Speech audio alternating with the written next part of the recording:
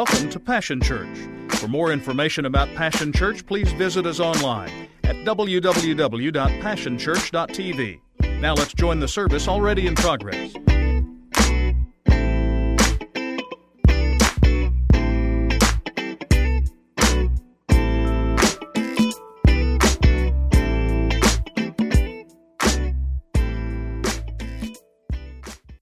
We've had a great time camping together, and it's been a lot of fun, but it wouldn't be complete.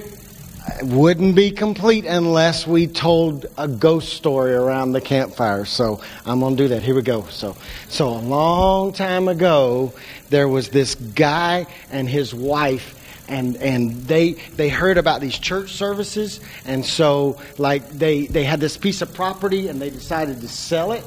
And they made up their minds that what they were going to do is they were going to take the money they made from selling it, and they were going to go take it to the church.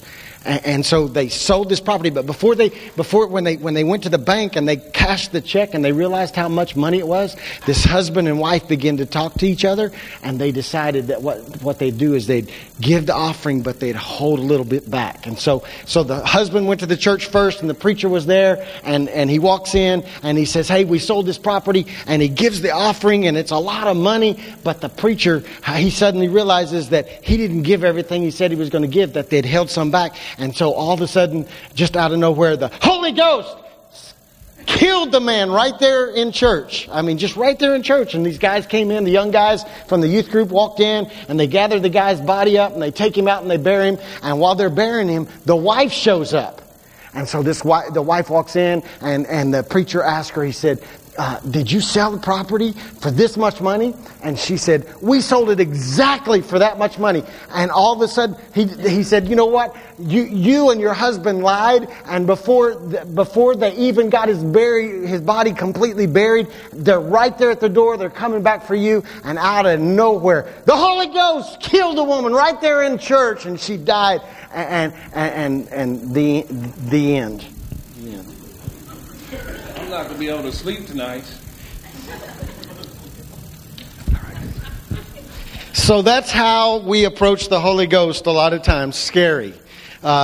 Before we jump too deep into this account that I've alluded to this morning, I want to make a couple of statements to you as we begin this series about ghost stories, about the power of the Holy Spirit in our lives. I want to make a couple of statements to you that I think we need to understand. The first one is this, is that the stories that we read about the Holy Spirit or the Holy Ghost in New Testament, they often seem very different from what we experience today.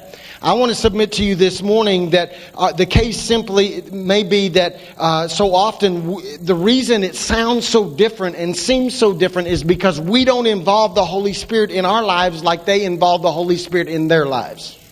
I'm convinced that we want the results of the accounts we read, but without the power of the Holy Spirit involved in our situation. What we need to understand is that in the early days, in the early church, the early believers were absolutely aware and dependent on the power of the Holy Spirit to make it in daily life, so they involved Him. The second thing I want to mention to you is this, is that the supernatural was natural to them. We are so unaccustomed, and we become so uncomfortable, and we have so little dependence on the power of the Holy Spirit that the supernatural now often seems odd or weird or even scary. I would submit to you that infrequency has produced fear, and that's not God's fault. That's our fault. And so those are the things that I need you to understand. I need you to understand that before we go any further, I want to make a declaration. I want you to understand that we need to become so desperate and totally dependent upon the power of the Holy Spirit in our daily lives, that just like they were in the early days. We've got to come back to that place where we depend on the Holy Ghost for more than just good church services, but for our daily life, that we need Him like we've never needed Him before. We need His presence. We need to participate in that presence so that His presence becomes normal again. I'm convinced of this. We become scared of Him when the truth is that in this day and age, we should be more scared without Him. We need Him. We need the power of the Holy Spirit. So now let's go back to this account. This account is an account that I heard when I was just a young man in Acts chapter 5. If you need a reference, that's where we're going to land today. This account was talked about in Acts chapter 5, and I can remember hearing that account, and I can honestly tell you that when I heard the account out of Acts chapter 5, as a young man, it scared me. When it scared me about, man, I wasn't sure about this Holy Ghost thing. When you talk about the fact that he killed this man and killed this woman right in the middle of church service, it was a little bit scary to me. All right, just being honest, especially because the version of Scripture that I heard read, which I'm going to read to you, is Acts chapter 5 verse 11, when it says it like this. It says, great fear, imagine that, great fear gripped the entire church and everyone who heard what had happened. So I understood I understood the fear part, right?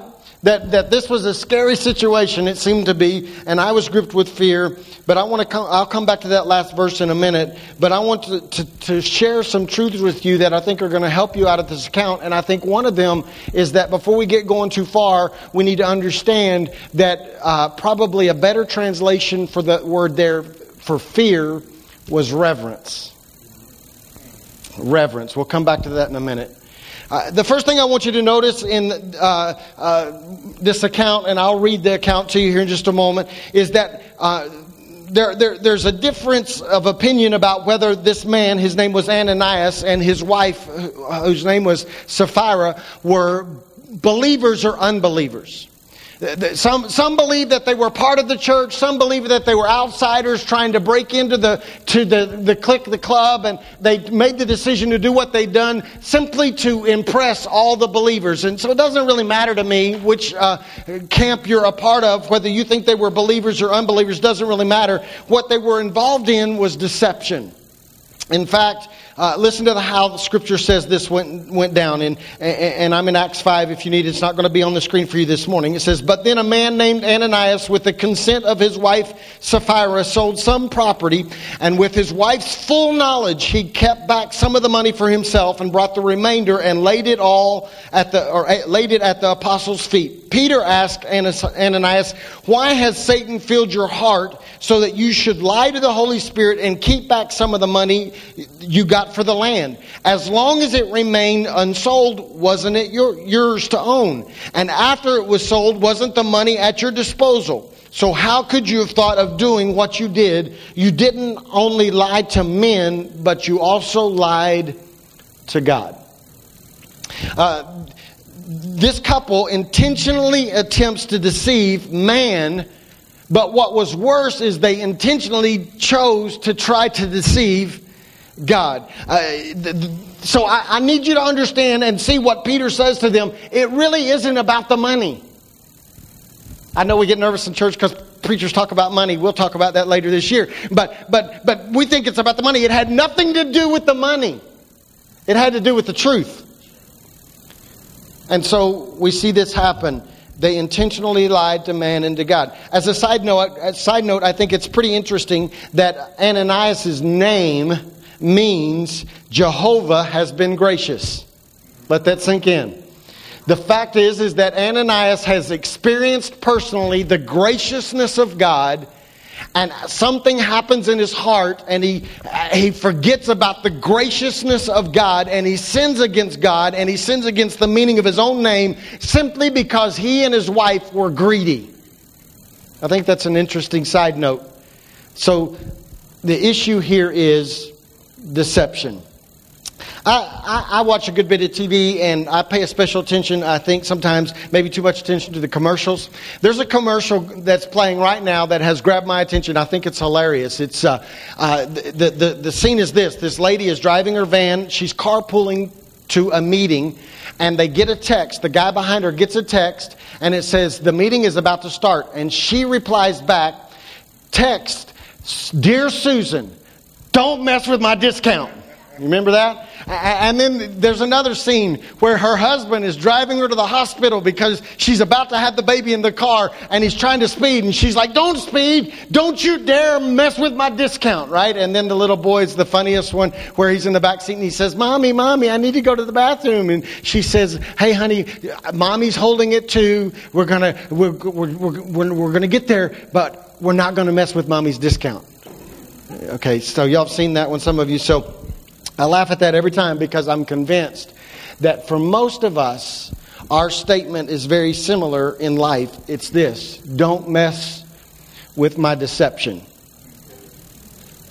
How many of us are involved in deception and we don't want anybody to mess with it? We know it's a deception. We have embraced it. We've even sometimes been intentional about it. We know that the Word says in black and white that what we're doing or believing is wrong. But because we've listened to other people, or because we've listened to our society, or because we've allowed movie stars to speak into us as if they have spiritual insight, or because we listen to certain Bible scholars, we take their word over God's word simply because we don't want anyone to mess with our deception. I'm comfortable with my deception. I'll accept it.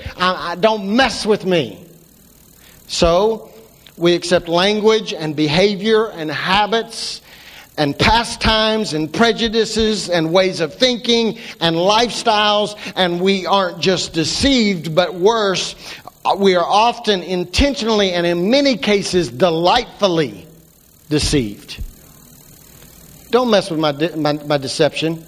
I don't want to hear that little Bible thing. I read it. I know it says don't do this, but I'm comfortable with this. It's deception. Okay. Whew. So I'm going to repeat some statements. I won't give you the background as why I feel like I need to repeat these statements, but I think I would just say this with a friend of mine that's going through something that led me back to these statements, and I thought, you know what? We have got to come to grips with this statement that I'm getting ready to make to you right now. You've got to get this. And that is simply this: the Holy Ghost will never lead you or guide you or speak to you in contradiction to the written word. Anything that you hear that contradicts the word is simply deception. That's it. That is it. I've said that to you on multiplied occasions, but I continue to watch believers embrace deception and become comfortable with deception and walk through life deceived, even though they've read in black and white that what they are doing is wrong. I didn't figure I'd get many amens this morning. See, I really don't care how much you feel led to do it. I really don't care. I don't care what people affirm it. I don't care if a prophet comes along and takes a microphone and prophesies that the rules apply to everybody else but you. Everybody else ought to live holy, but just you get an exception. You can shack up, you can drink up, you can drug up, you can live anyway. Anybody but you. It doesn't apply to you, sweetheart, because I'm a prophet. You're an idiot, is what you really are. You're prophesying. It's not true. If it contradicts the word, it is not true. You are deceived. Doesn't matter how many amens they get. Doesn't matter how many close advisors or people with wisdom assure you. I don't even care how many goosebumps you get when you make the decision that I'm going to go against God's word because somebody told me I could. Doesn't really matter. You're deceived. You're deceived. If you can find it in His Word, you need to hear me this morning. If you can find it written in His Word, then you don't need to find it in prayer. I'm a preacher with a microphone telling you don't even have to pray about it. If it's in the Word, you don't have to pray about it. Yeah. You don't have to find it in prophecy. So the question is this: it's not if what you heard is right. The question is whether it's in black and white. Come on. So the question is, are you willing to let the Word mess with your deception or not? Because if you're not willing to let the Word mess with your deception, then you might as well throw it all out and do whatever you want to do. Come on. I'm concerned because I see people running all over the place wanting to be believers so they get fire insurance so they can go to heaven, but they won't live by the same word that showed them the path towards heaven. Okay, so the other thing I want to draw your attention to is that when we read about Ananias and Sapphira, we tend to focus on the killing. That's what scared me as a kid. That was the scary part. That the Holy Spirit killed them right in the middle of the church service. Boy, talk about keeping you from sleeping during the sermon. Talk about making you adjust your worship just a little bit. The Holy Spirit killed them right smack dab in the middle of church. All right, I'm going to pray right now that the Holy Spirit of old... No, I'm just playing. All right. But man, I was scared. I was scared. But I want you to notice something. The revelation about the Holy Ghost is not killing. It's uncovering. I want you to be real careful about establishing a doctrine on one verse of Scripture. Because I can't find, maybe you're a better Bible scholar than I am, but I haven't been able to find another instance where the Holy Ghost shows up at a church service and kills somebody. I may be wrong, so I don't want you to make a doctrine out of one passage. But what I do want us to do is recognize that out of this passage, it was put in there for a reason. That there is a revelation of the fact that the Holy Spirit is someone that reveals and that uncovers and that convicts. The revelation of the Holy Spirit in this account is this. He is revealed as a digger. He digs. That should cause us to strive for honesty before God and before man. We shouldn't allow ourselves any leeway of living in deception because we recognize that the Holy Spirit has been revealed as a digger. And I want you to hear me this morning. If He dug into their lives, then we can rest assured that He is digging in our lives.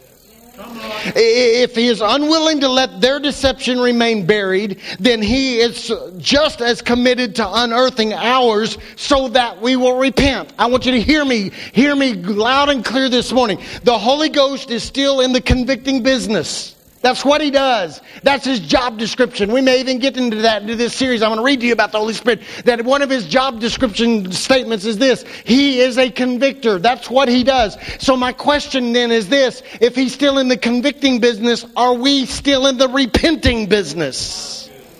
Or are we so comfortable and so cocooned in our deception that we won't even allow the Holy Ghost to speak and to point out things to make us more like Jesus so that we will change, so that we will adjust, so that we will conform to the image of Christ.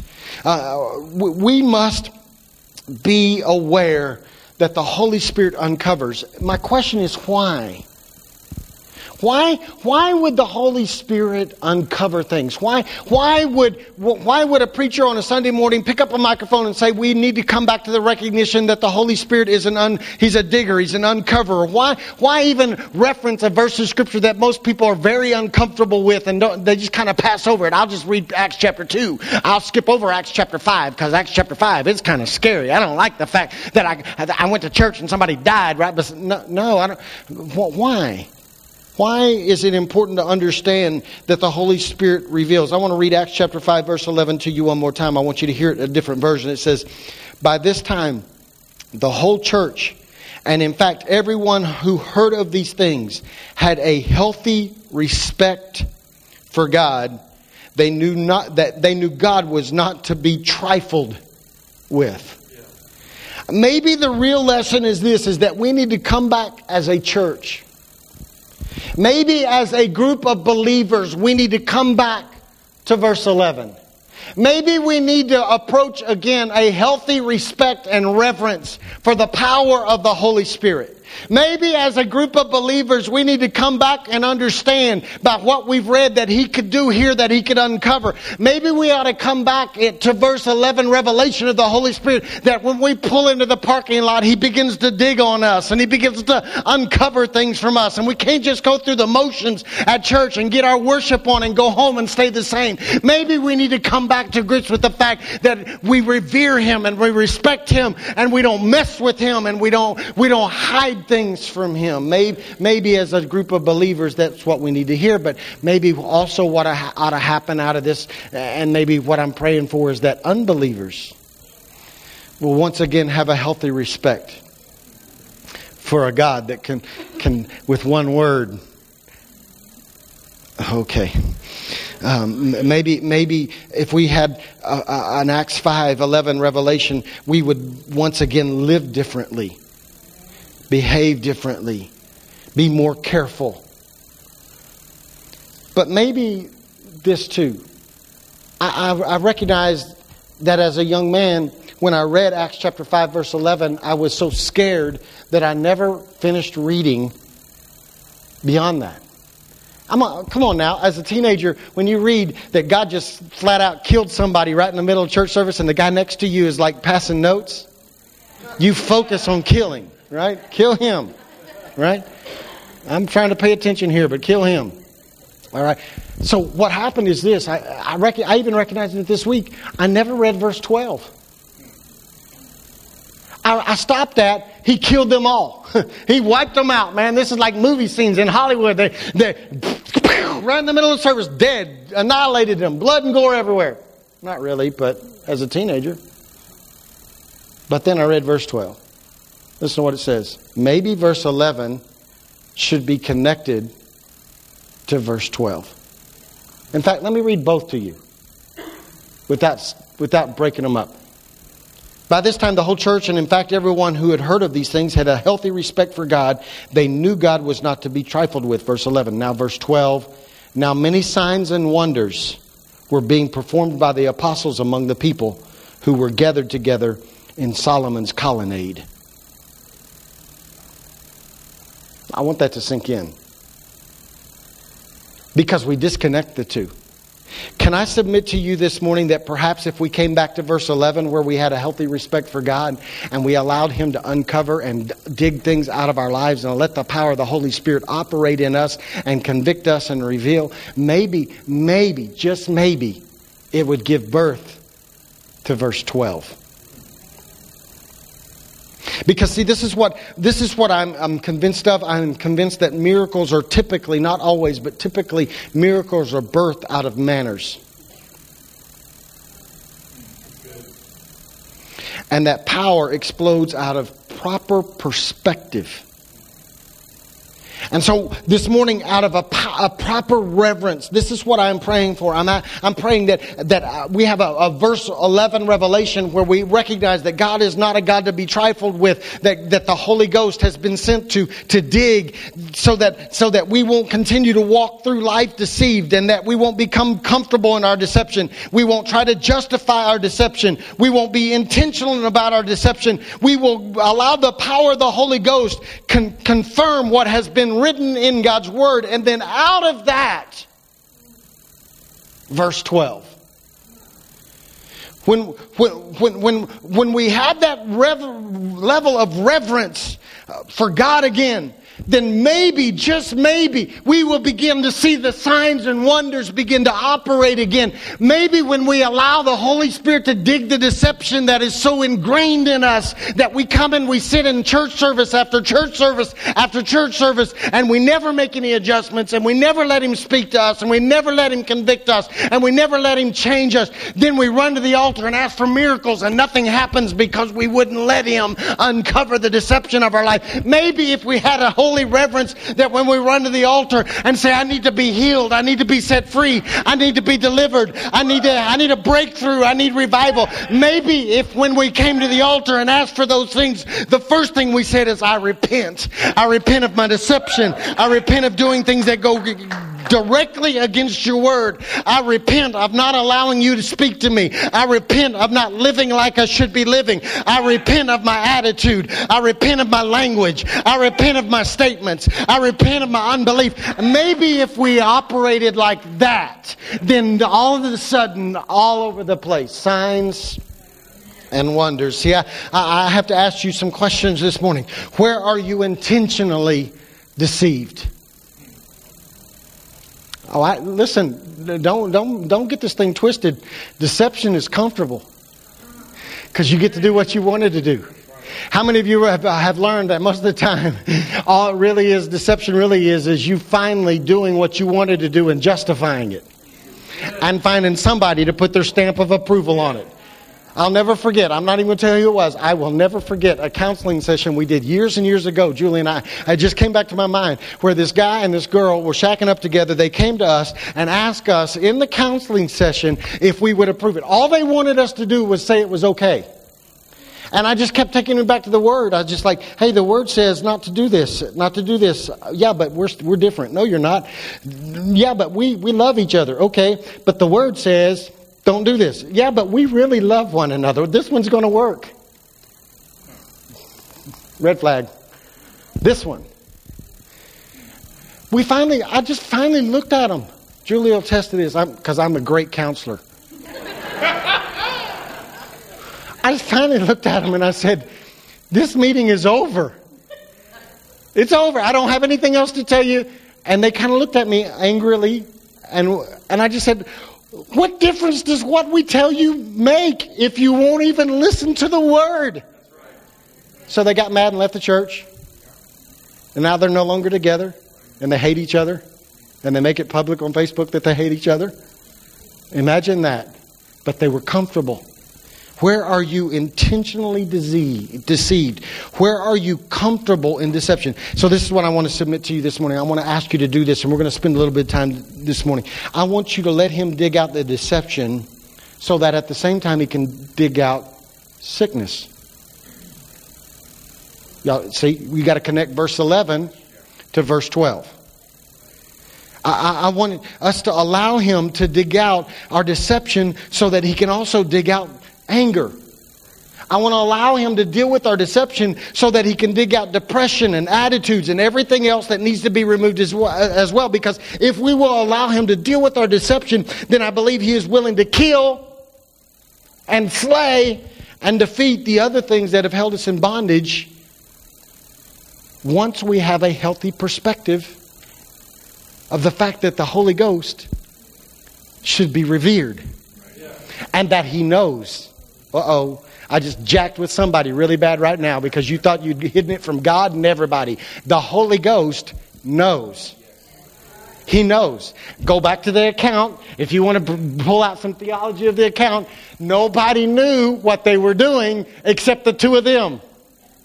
But when they got to church, some of y'all scared to death of it right now. Some of y'all scared. I can see it's like, the Holy Ghost knows. And yet we want to act like God's not God anymore.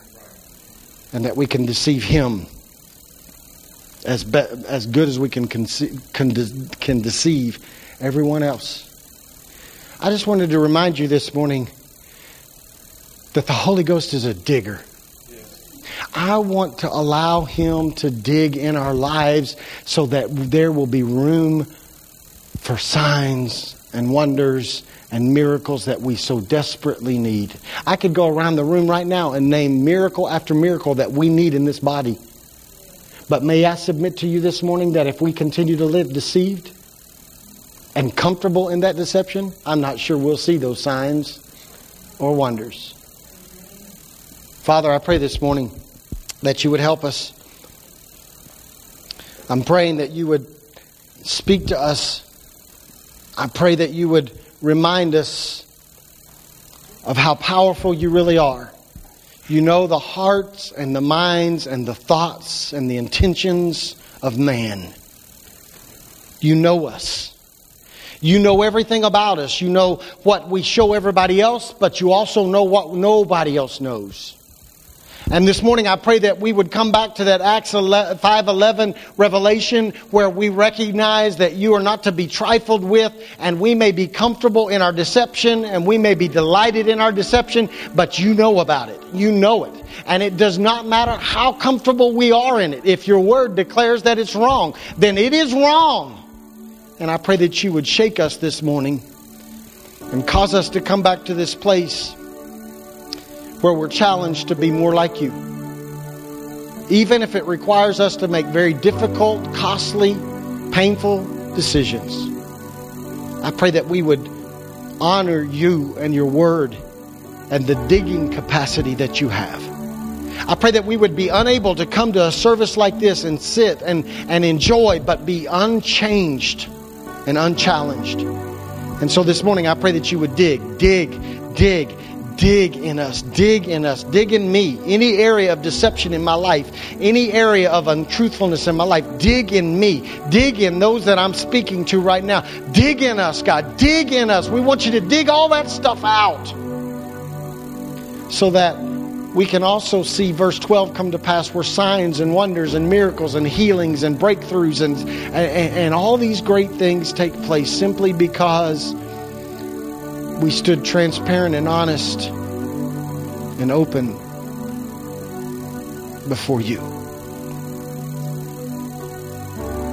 I ask you to do what only you can do in these few moments that we have together today.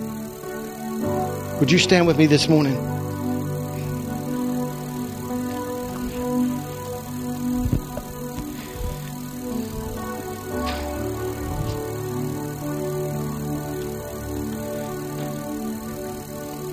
I'm not really afraid of the Holy Spirit like I was as a 10 or 11-year-old boy when I read this account. I'm not really worried that He's going to walk down an aisle this morning and He's just going to strike somebody dead. I've never seen that happen. Don't believe we'll see it happen. I think it's the concept of deception and uncovering. So this morning, what I'm going to ask the Holy Spirit to do is this: to walk down the aisle and kill you. What? I thought you said He wouldn't do that. No, I mean different way of kill. Like bother you so bad that you can't live like you've been living anymore. Like make you so uncomfortable in the untruth that you've embraced that all of a sudden you're like, I gotta fix this, man.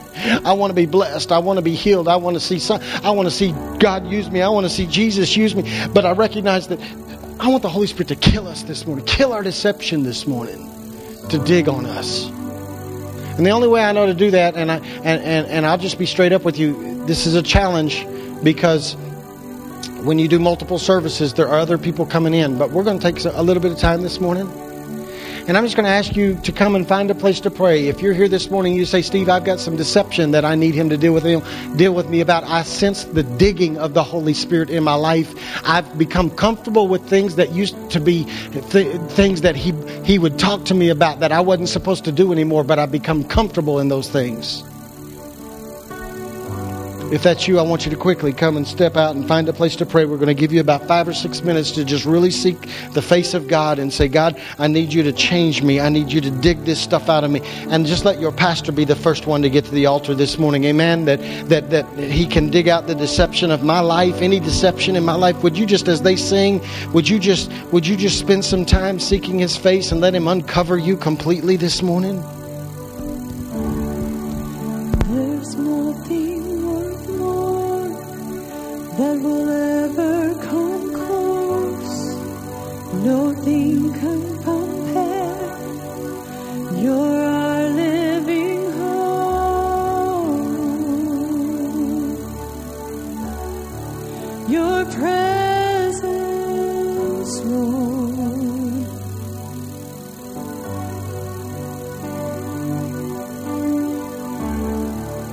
I've tasted and seen of the sweetest of loves, where my heart becomes free and my shame is undone. In your presence, Lord.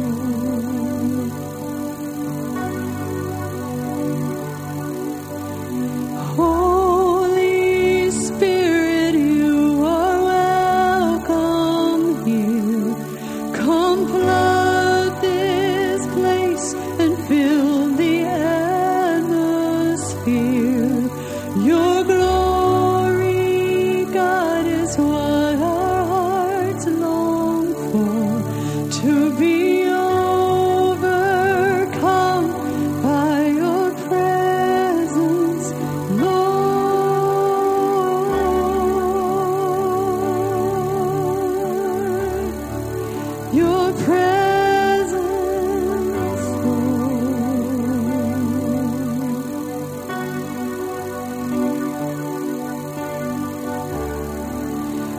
I've tasted and seen of the sweetest of loves, where my heart becomes free and my shame is undone.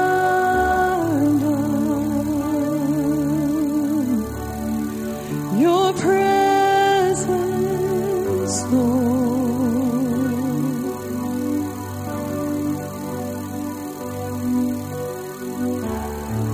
I've tasted and seen of the sweetest of loves, where my heart becomes free and my shame is undone.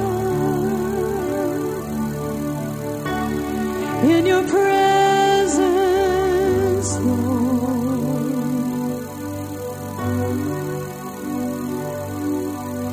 Holy Spirit, you are welcome here. Come flood this place and fill the atmosphere. Your glory, God, is what our hearts long for, to be overcome by your presence, Lord. Holy Spirit, you are welcome. Come flood this place and fill the atmosphere. Your glory, God, is what my heart longs for, to be overcome by your presence,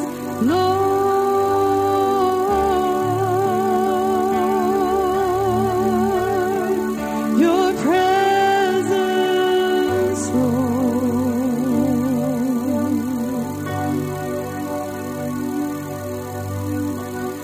Let us become more aware of your presence.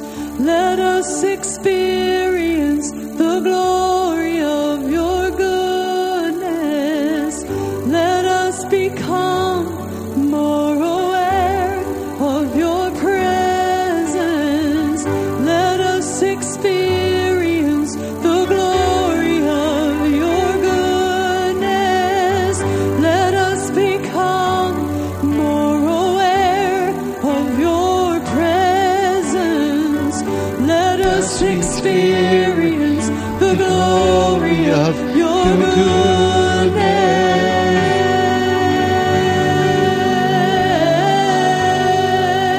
goodness. Holy Spirit, you Come on, make this your prayer. welcome here. Come flood this place and fill the atmosphere. Your glory, God, is what my heart longs for, to be overcome by your presence, Lord. Holy Spirit, you are welcome. Yes, you are. Come flood this place and fill the atmosphere. Your glory, God, is what our hearts long for, to be overcome by your presence, Lord.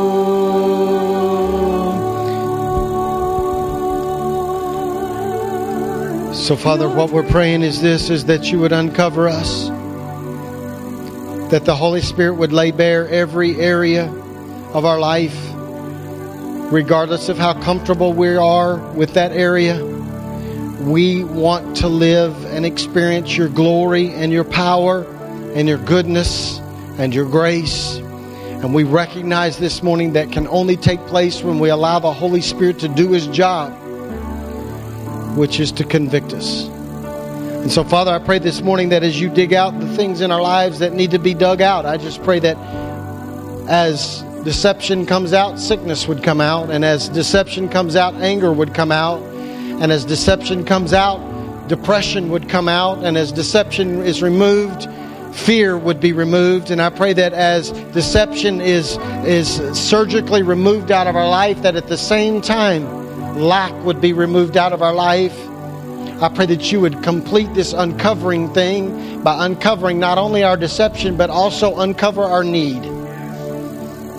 And I pray that faith would rise, and that the power of the Holy Spirit would begin to operate, and that many signs and wonders would follow those that believe. They would follow us home. They would follow us to work. They would follow us to school. They would follow us to where we shop. They would follow us into the places that we frequent. I pray that everywhere we go, signs and wonders would follow us, because we are people that are uncovered and we're clean. I pray that you would give us that kind of reverence and expectation as we move forward into what you're calling us to do. I ask you to accomplish this in Jesus' name. And everybody said, amen. Pastor Andrew. It's been a privilege to have you join us for this time of ministry. To find more Passion Church resources or to make a donation online, visit www.passionchurch.tv. Remember, you can't live without passion.